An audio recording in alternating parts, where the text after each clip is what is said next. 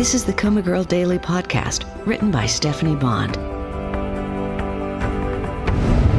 August 24th, Wednesday. We can see you, my dad said. Speak up so Marigold can hear you, my mother added. Hi, sis. It was good to hear Alex's voice. Good to know he was safe. How are you doing, Marigold? You look good. Liar. You've got a big fan club over here. Someone ordered a bunch of Coma Girl t-shirts. I see them all the time. You're famous. Can you believe it? My dad said. Our little Marigold is known all over the world. How is she? Alex asked. The same, my mom said. We keep hoping to get a call that she's up and walking around, but she's still unresponsive. What are the doctors saying? More of the same, my dad said. Be patient. Her brain is still healing. We haven't given up hope, my mom said. Phew. Yet, she added. I'm really sorry the medication Dr. Oscar suggested isn't a good fit for Marigold's case, Alex said. I'm going to send him a thank you card anyway. That could trigger questions. That's nice, Mom said. It was good of you to take the time out of your busy schedule to do something for your sister. Gosh, Mom, it wasn't much. I'm going a little crazy over here knowing she's in this state. Oh, don't worry about her, sweetie. She has good care here. How are you? Wow, she'd skimmed right over me. I'm fine, although I was pretty upset when I heard Keith Young was definitely driving drunk when he crashed into Marigold. We were going to tell you, my dad said, but you already heard?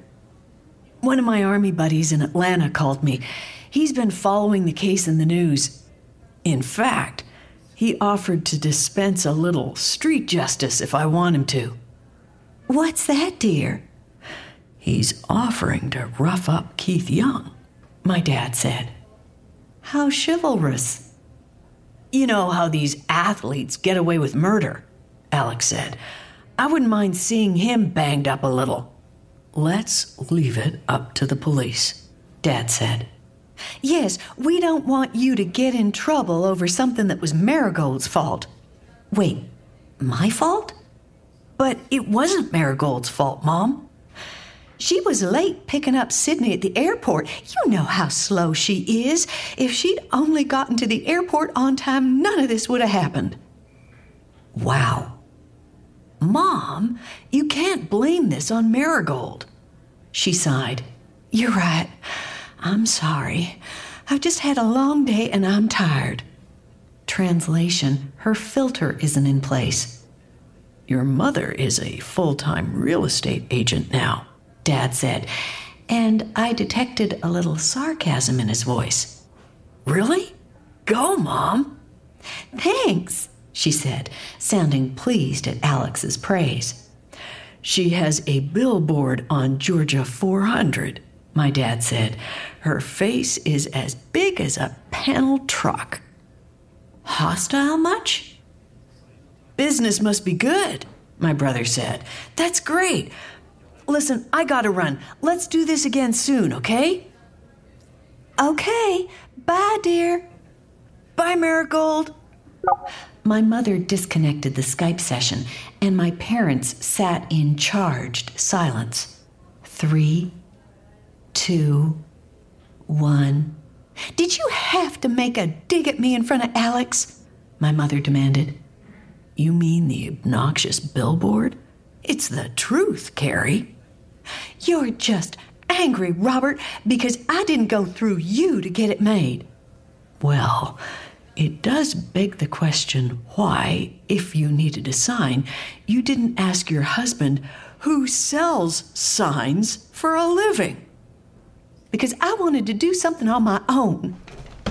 From the squeak of the chair, I could tell my mother had stood up. Hands on hips, I visualized. Her footsteps moved toward the door. My world doesn't revolve around you, Robert.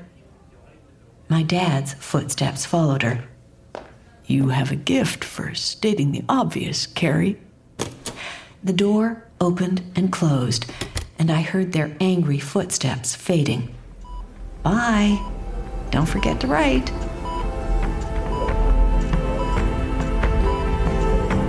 Hi, this is Stephanie Bond, author of the Coma Girl Daily podcast. If you're enjoying this story, I would be so grateful if you'd take 2 minutes to leave a 5-star review wherever you listen to podcasts. Good reviews feed the magic algorithms that decide what to show listeners who are searching for an entertaining podcast. In short, reviews help more people find Coma Girl. Thank you so much for your support.